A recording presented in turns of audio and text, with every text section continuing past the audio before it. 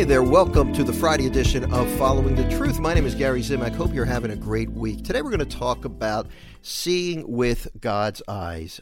This is a really challenging gospel. We had a bit of a break yesterday where the Lord said, hey, come to me if you're weary and burdened, and I'm going to give you rest. But the three gospels prior to that, the gospel from today's daily mass, it's a tough one. It's a challenging one.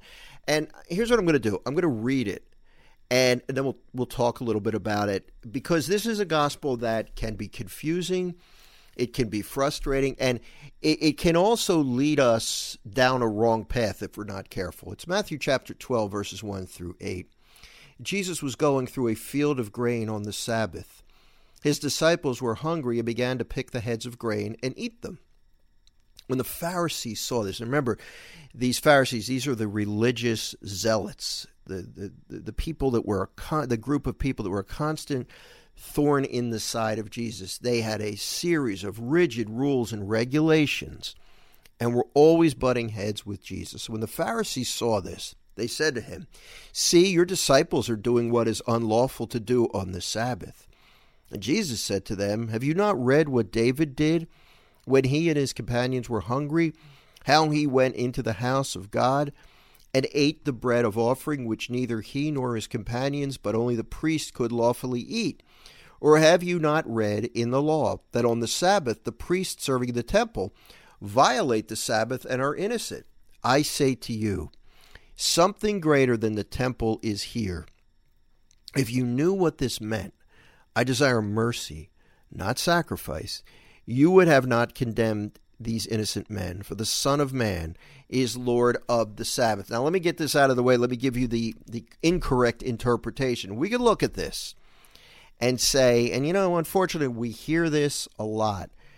The church, let's specifically target the Catholic Church, the church has too many regulations. The church is too rigid. What Jesus is saying here is that we don't need to follow the law to the letter. Well, that's not what Jesus is saying.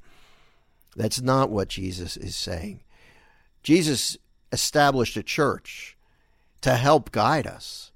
And thank God we as Catholics have a body of teaching that help us, because we face life situations, choices, challenges, dilemmas where we need the guidance of the church. And I am grateful that the church helps me to make certain decisions. So that's not what Jesus is saying here.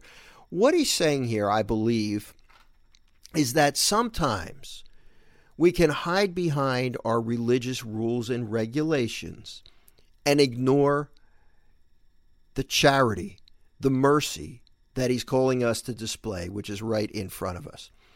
An example might be somebody like me who tries to go to daily mass. There were times when I have not been able to go because somebody in my family needed my assistance.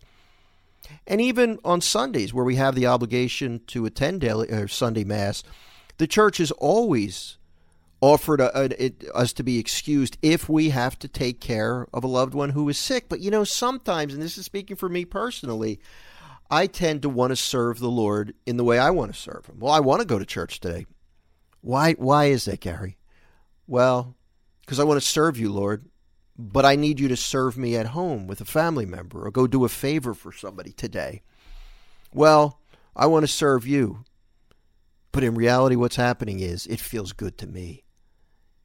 And I want to serve him in the way that feels good to me. And if I think about it enough, oftentimes I come to the conclusion that this isn't about God. This is about me and doing something that feels good to me. So what Jesus is saying here today is, yes, the religious rules, practices, they're very important.